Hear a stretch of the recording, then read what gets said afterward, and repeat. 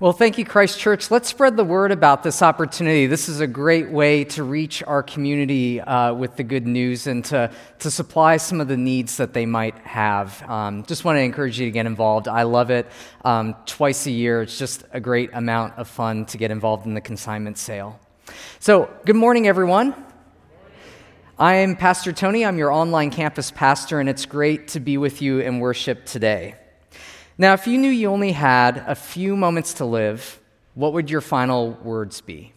Now, whatever they are, they'd likely make an impression on those who heard them. You know, our words in general are vehicles to communicate our personality, our values, and our final words are especially poignant because they bridge the gap between this life and eternity. As we begin our new series, Famous Last Words, I wanted to share with you some of the famous last words of, some famous people over the course of history. The preacher and abolitionist Henry Ward Beecher's final last words were, "Now comes the mystery." Winston Churchill declared, "I'm bored with it all," before slipping into a coma. In his final moments, Sir Arthur Conan Doyle said to his wife, "You are wonderful." Dominic Willard was a foot soldier during Prohibition who died by firing squad. They asked him if he had any final requests. His famous last words? "Why, yes, a bulletproof vest." But the famous last words that had the biggest impression on me were spoken by this man. His name is John Stott. He's an Anglican priest and theologian who passed away in 2011. His famous last words to his assistant were, "Do the hard thing." What's the hardest thing in the world to do?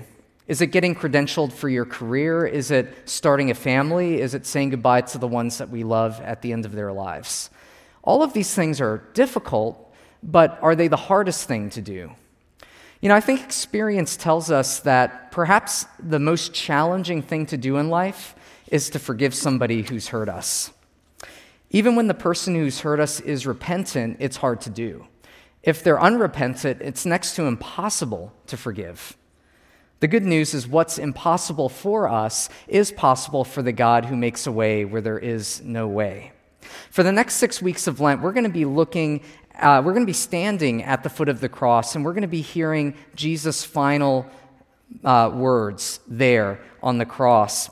That we call them words can be confusing because really what they are is they're independent sayings that are spread over the course of the 6 hours that Jesus was up there on the cross. I don't know about you, but, you know, I look at these words and I realize that they are powerful, powerful words. As Jesus is atoning for sin for all time. And the first of these words is this: Father, forgive them. Father, forgive them. And these words appear only in the Gospel of Luke and at the moment of crucifixion. Listen to this, Luke 23:34. Then Jesus said, "Father, forgive them. They don't know what they're doing." There's something we need to keep in mind here. When people were crucified in ancient times, when they were executed in this manner, they would often, as those nails were going into their wrists, into their ankles, they would often be cursing their executioners, cursing their mothers, and spitting at those standing around them. So I don't know about you, but when I stub my toe, I probably have a few choice words. I can only imagine the level of pain that these people were experiencing. Now, when they crucified Jesus, they were expecting him to cry out. That's what everybody did. But what came out of his mouth completely surprised them, because instead of Jesus cursing the day of his birth and those around him, he prayed for them. And here's the thing that really made my hair stand on end. The imperfect tense of the verb translated, Jesus said, indicates he kept on saying, "Father, forgive them," over and over again. The first question that comes to my mind as I listen to Jesus' last words are, who are them? Who is it that Jesus is interceding for on behalf to the Father? To understand this, we need to understand how Jesus ended up on the cross. If we want to know who Jesus is calling the Father to forgive, we need to know all the players involved in the guilt they shared in putting the Lord of life to death that day 2,000 years ago. And the first them that Jesus prayed for is the crowd. They welcomed Jesus with open arms on Palm Sunday and howled for his blood by Good Friday. They were nameless individuals, anonymous, people like those we pass on the street every day. They weren't bad people. They simply were easily swayed, as many of us are, by the majority opinion, by those who claim to know more than they actually do. They gave into mob mentality and a type of groupthink. Some expressed hate for Jesus simply because others were doing it. Just like a few days earlier, people were expressing praise for Jesus just because others were doing it. But they also participated in the misery that Jesus suffered. In addition to rejecting Jesus in favor of the revolutionary Barabbas, they also ridiculed Jesus. Mark 15:29, the people passing by shouted abuse, shaking their heads in mockery. "Ha, look at you," they yelled at him. "You said you were going to destroy the temple and rebuild it in 3 days.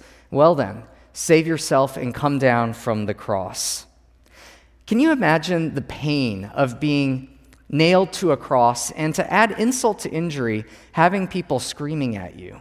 You know, Jesus is often depicted being on a cross that's way high up in the air. The reality is that the crosses weren't that much higher than the people standing around there in Golgotha. Jesus could almost look into each of their eyes. So he was elevated slightly higher than eye level. He not only heard the hate in their voices, but he saw the hate in their eyes. Those whom he came to save not only misunderstood his message, but they were calling for him to abandon his mission by coming down from the cross. And yet he prayed, "Father, forgive them." The second them Jesus prayed for are the Roman soldiers. Matthew gives a really vivid description of the misery Jesus experienced at their hands. Matthew 27:27. Then the governor's soldiers took Jesus into the praetorium and gathered the whole company of soldiers around him. They knelt in front of him and mocked him. "Hail, King of the Jews," they said. They spit on him and took the staff and struck him on the head again and again. Then they led him away to crucify him. Jesus prayed for the men who held him down and drove in the nails. He prayed for the men who forced him to march the Via Dolorosa with the crossbeam on his shoulders. He prayed for the men who flogged him to within an inch of his life.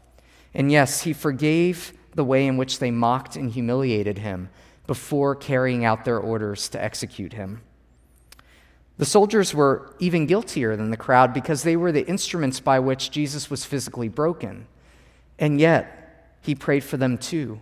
"Father, forgive them." The third them that Jesus prayed for was Pontius Pilate, the Roman governor of Judea. You see, he was the one responsible for issuing the orders that the soldiers followed. Because of his word, Jesus was mocked, beaten, forced to march the Via Dolorosa, and crucified at Golgotha. But here's the thing. Pilate didn't have Jesus crucified because he hated Jesus. He didn't even think Jesus had committed a crime worthy of death. He ordered Jesus crucified because he was weak. Because as the crowds gathered at the foot of the Antonia fortress, stirred up by the religious leaders, he gave in to their demands. Matthew 27:24. Pilate saw that he was not getting anywhere. Instead, a riot was breaking out. So Pilate took some water and washed his hands in front of the crowd. He said, "I won't be guilty of killing this man. Do what you want." Pilate washed his hands of responsibility, just as the crowd took up voice and said, "We'll take on responsibility for spilling Jesus' blood." Perhaps Pilate acted in a politically savvy manner in preventing a riot, but he traded a man's life to hold on to his power. And no matter how much washing he did, he was not washing off the blood of an innocent man. There was something to forgive. And yet, even though Pilate gave the order to execute him, Jesus prayed for him too. "Father, forgive him." The fourth them Jesus prayed for was King Herod Antipas, the puppet king who ruled over Galilee and Perea in those times and was a loyal servant of Caesar in Rome. Pilate's first attempt at avoiding responsibility for having Jesus' life in his hands was to send Jesus to Herod. And Herod was willing to receive him. We see in Luke 23:8, Herod was delighted at the opportunity to see Jesus, for he had heard a lot about him and had been hoping to see him perform a miracle.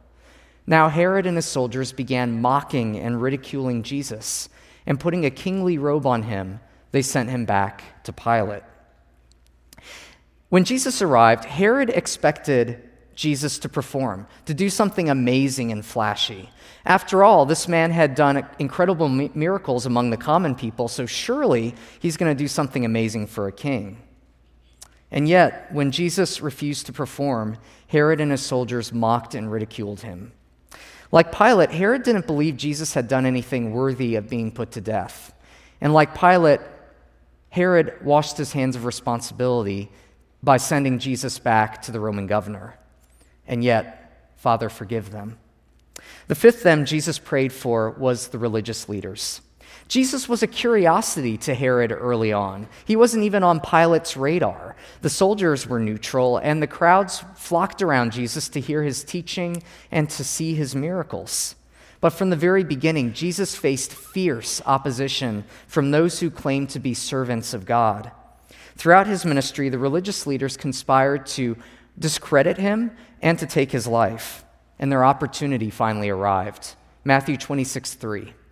Then the chief priests and the elders of the people assembled in the palace of the high priest, whose name was Caiaphas, and they schemed to arrest Jesus secretly and kill him.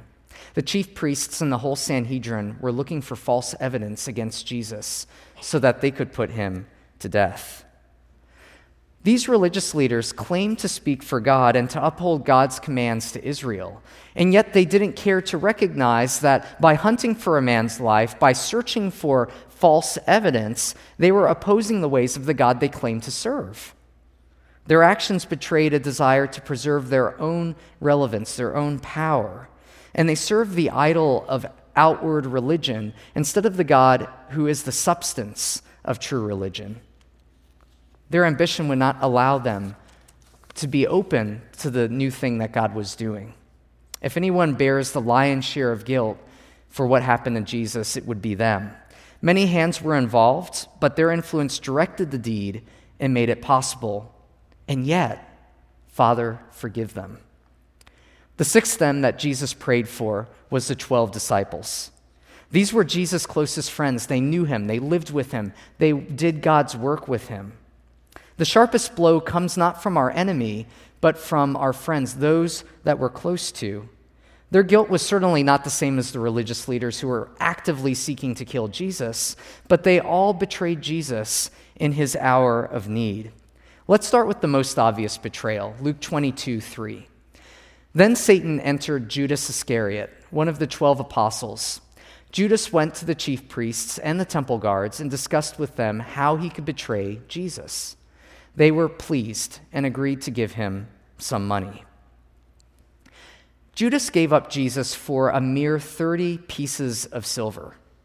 That was how much the Lord of life was worth to this man who had become so enslaved to the idol of wealth.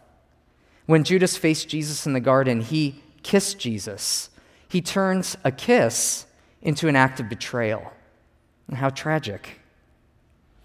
And hard as it is to understand, I believe Jesus included Judas in his prayer.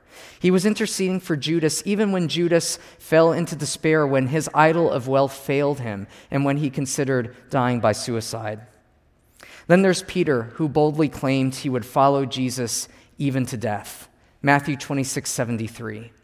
After a little while, those standing there went up to Peter and said, "Surely you are one of them. Your accent gives you away."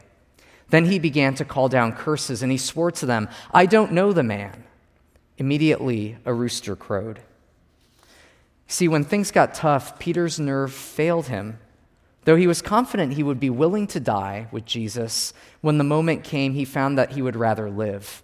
He was afraid that there was a cross waiting for him if he affirmed his relationship with Christ.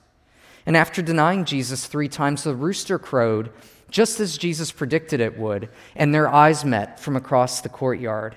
And in that moment, Peter realized with a sinking heart that he had betrayed his master, his Lord, and his friends. And as bitter as this was, Jesus prayed for Peter too.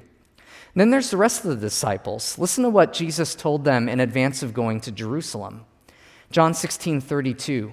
The time is coming and is already here when all of you will be scattered.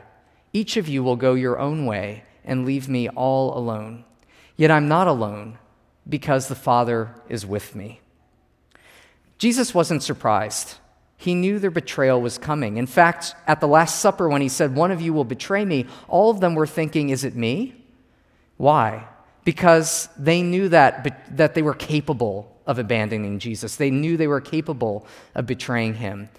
We're all capable of that.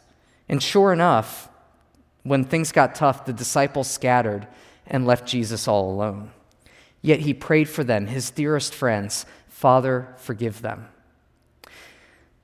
There's another player in this story we haven't talked about yet. They're not as easy to find in the pages of your Bible as some of the other players that we talked about this morning, but they have a timeless significance for us as we answer the question, who is it that Jesus was praying for? Can any of you guess who that might be? You see, long before any of us were born, Jesus was praying for each and every one of us that the Father would forgive us too. The seventh them that Jesus was praying for is you and me.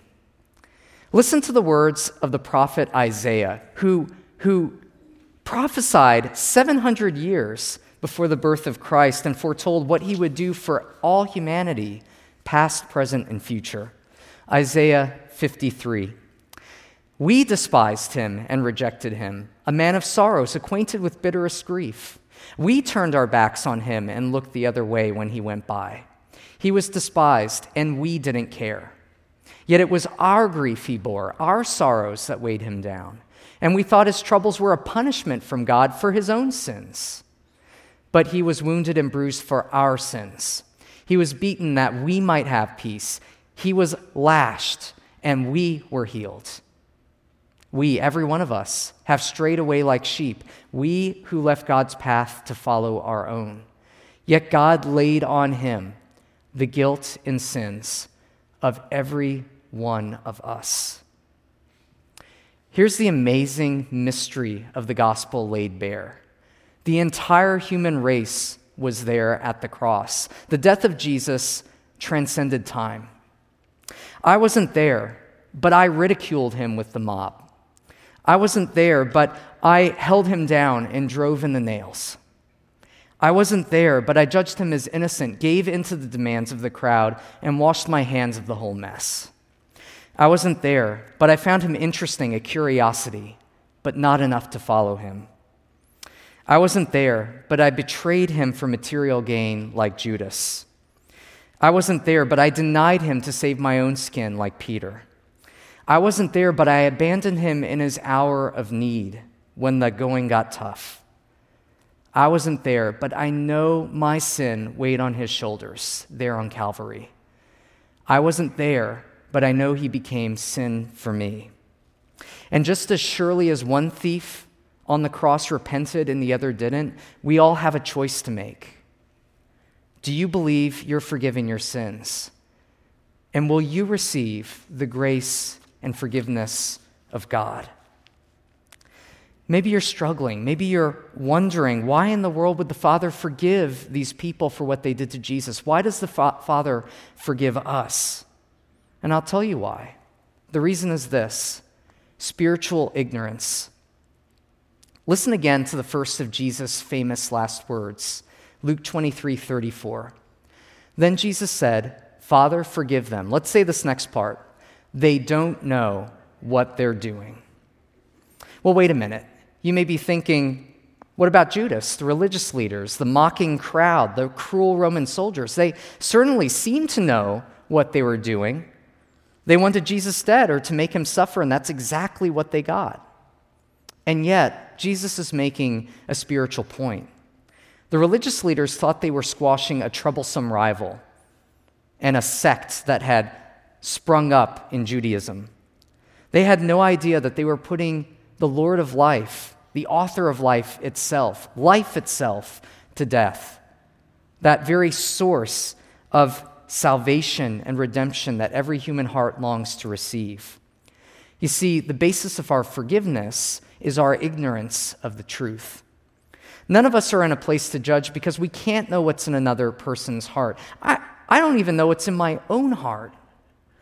God alone can see into our hearts and know us. And if God, who alone can see into our heart and has and can judge us for what he sees in our hearts, decides instead to forgive us, then that has profound implications for how we as his servants, as his followers, as his image bearers live in this world. And that means, as hard as it is, we're called as God's people to forgive others like Jesus. But we need to understand why. So, church family, why should we forgive like Jesus? The first reason is this: spiritual ignorance leads to wrong action. Take the Apostle Paul, for example. His claim to fame was forming a bunch of new church communities in the first century, and his letters to those communities make up about 25% of the New Testament. But before all that, he hunted down Christians and tried to put them to death. Like those religious leaders who sought to kill Jesus, Paul was trying to stamp out this religious sect that he thought had departed from God's ways. But then Paul encountered the risen Jesus, and the rest is history. Listen to what he says about this to his pupil Timothy. 1 Timothy 1:13. Even though I was once a blasphemer and a persecutor and a violent man, I was shown mercy because I acted in ignorance and unbelief. The grace of our Lord was poured out on me abundantly, along with the faith and love that are in Christ Jesus. Paul understood that spiritual ignorance leads to wrong action. Everyone who had a hand in crucifying Jesus seemed to know what they were doing. The religious leaders even thought they were doing God's work. So did Paul. But Paul came to understand that in his zealousness to defend God, he was actually standing opposed to God in ignorance. If God doesn't hold it against him, we should be willing to forgive as well. After all, imagine what would have happened if Paul hadn't been forgiven, if he had been thrown out of the church. The mission of God would have suffered a great loss. Spiritual ignorance makes us blind to what's really going on behind the scenes. And that leads to the second reason that we should forgive like Jesus. And that's because Satan thrives on unforgiveness. Paul wrote a letter to a divided Corinthian church. This is what he had to say about forgiveness. When you forgive anyone, I do too. And whatever I have forgiven, to the extent that this affected me too, has been by Christ's authority and for your good. A further reason for forgiveness is to keep from being outsmarted by Satan, for we know what he is trying to do. This week I read a story about a pastor in India who one day an angry man came into his office, and this man was accusing him of all sorts of things that were untrue. Well, many of us probably would have responded by reacting and telling him to get out of the office. But this man, what he does, this pastor, he goes into the bathroom, he takes a basin, fills it with water, and he comes back out and he says to the man, I know what you're accusing me of is untrue, but I acknowledge your anger, and I feel the right thing to do is to ask for your forgiveness. And then he offered to wash the man's feet. Well, that broke something in this man's heart, and his eyes filled with tears, and he gave himself to the Lord. What is Satan trying to do? Divide, conquer, and destroy. You see, the stakes are much higher than we might have expected. We're commanded to forgive because it keeps us from being outsmarted by Satan. Had this pastor acted in a proud manner and told this man to get out of his office, Satan would have gained ground that day. As it was, because the pastor humbled himself and asked for forgiveness for something he didn't even do, Satan lost ground, because Satan only thrives on unforgiveness. Related to this, the third reason that we should forgive like Jesus is we share a message larger than ourselves. Have you ever heard the expression, chancing one's arm? Well, it initially came about in the year 1492, way back, when two prominent Irish families were fighting bitterly. The Kildares besieged the Ormonds, and the Ormonds took refuge in the chapter house of St. Patrick's Cathedral. Now, during the siege, the Earl of Kildare had a change of heart. All of this was foolish. After all, these families worshiped the same God, they worshiped at the same church, and they were living in the same country, and yet they were trying to kill each other. The Earl of Kildare then called out to the Earl of Ormonds, but the Ormonds didn't respond because they feared that perhaps it was a trick, it was a trap. So the Earl of Kildare took his spear, he carved a hole in the door of the chapter house, and thrust his arm through the hole. After a tense moment, another hand grasped his own. The door was unbolted, both men came out, and they embraced, and the feud was over. Are you willing to chance your arm for the sake of the gospel? Listen to the words that Paul wrote just a few verses later in his letter to the Corinthians. Verse 18, "All this is from God, who reconciled us to himself through Christ and gave us the ministry of reconciliation, that God was reconciling the world to himself in Christ, not counting people's sins against them." If you're a follower of Jesus, you've been entrusted with the ministry of reconciliation. We're to be about modeling what that looks like. We're to be about repenting and modeling reconciliation. But so often we're tempted to condemn like the Pharisees. Yes, we've been hurt. Yes, the person who hurt us doesn't deserve forgiveness.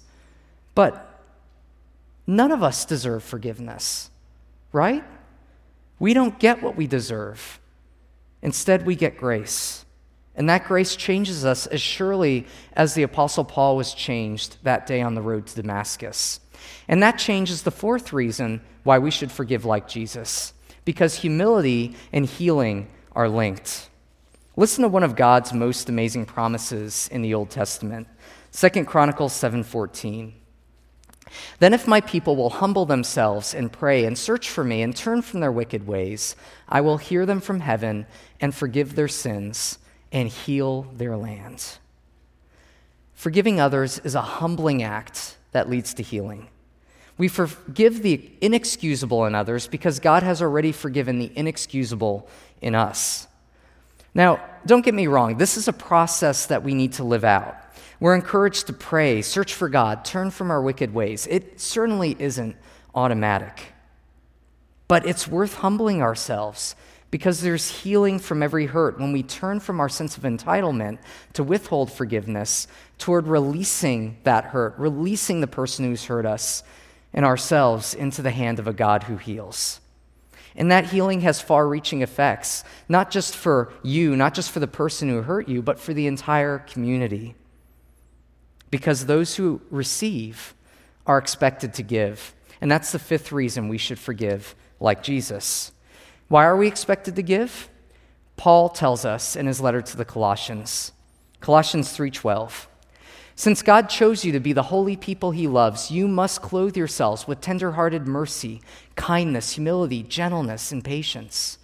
Make allowance for each other's faults and forgive anyone who offends you. Remember, the Lord forgave you, so you must forgive others." There it is right there. The Lord forgave you, therefore forgive others. And that gets to the heart of the matter. The heart of the matter is that you are forgiven to forgive like Jesus. You're forgiven to forgive like Jesus. To those who have been given much, much will be expected of us. And make no mistake, we've been given the greatest gift we could ever ask for in this life. Jesus Christ crucified for our sins and praying on our behalf, "Father, forgive them." As we wrap up, I wanted to share a story with you that deeply touched me this week. Many of you know about Corrie ten Boom. Corrie and her family were watchmakers during World War II. They housed many of the Jews in their basement, hid them from the Nazis. But they were eventually found out, and everybody was sent to the concentration camps. Corrie and her sister Betsy stayed together, and they led many people to Christ there in the concentration camps. Betsy was put to death, sadly, and Corrie was released about 12 days later due to what was probably a clerical error. Years later, Corey was speaking at a Munich church, and at the close of a service, a balding man in a large overcoat came up to her, and he was holding out his hand. Corey froze because she recognized that this man was one of the former concentration camp guards. In fact, she remembered him well and how cruel he had been to her and the other women that were there at the camp. And in that moment, he was holding out his hand and he was saying how good it is that our sins are at the bottom of the sea. He even said that he had become a Christian since he had left, since after the war. And he knew that God had forgiven him, but he wanted to hear it from Corey as well. And she was looking at this man, holding out his hand to her, and she found that she couldn't forgive him. She just didn't have it in her. Her sister had died in that concentration camp, and she felt nothing for him. But then she remembered that forgiveness is an act of the will, not of emotion. And she prayed a really powerful prayer in that moment. She said, "Jesus, help me. I can lift up my hand. I can do that much. You supply the feeling." And when Corey put her hand in the man's, there was a jolt that started in her shoulder, worked down her arm, and into their hands, which were joined together. And it was like a flood of healing came over both of them. And she found herself saying, "I do forgive you, brother, with all my heart." She realized in that moment it was not her love, but God's love for this man. You see, Jesus' forgiveness for this man had become her own. In one of the hardest moments in her life, Corey forgave this man like Jesus forgave his tormentors on the cross. He didn't deserve it. He didn't earn it. It really wasn't about him, and it wasn't really about Corey for that matter. It was about the kingdom of God, God's kingdom of renewal and grace breaking through into our hurting and broken world. To be filled with the love of Christ, we must release the hate, unforgiveness, and regrets that are taking up love space. If you think forgiveness is impossible for you, remember Corey. Like Corey, we can all be filled with God's grace to do something that, from a human perspective, seems utterly impossible.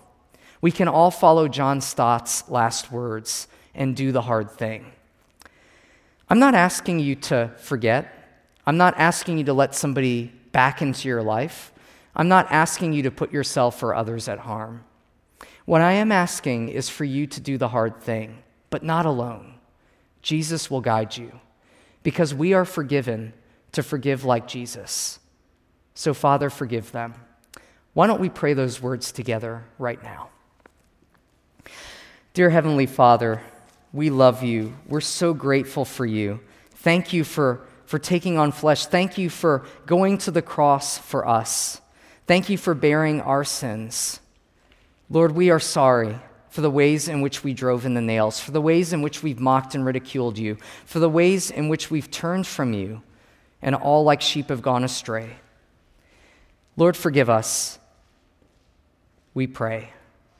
And we receive your forgiveness now. We thank you, Lord, that you have forgiven us, that you have made a way where there is no way, where you have done the impossible. You've done the hard thing, Lord.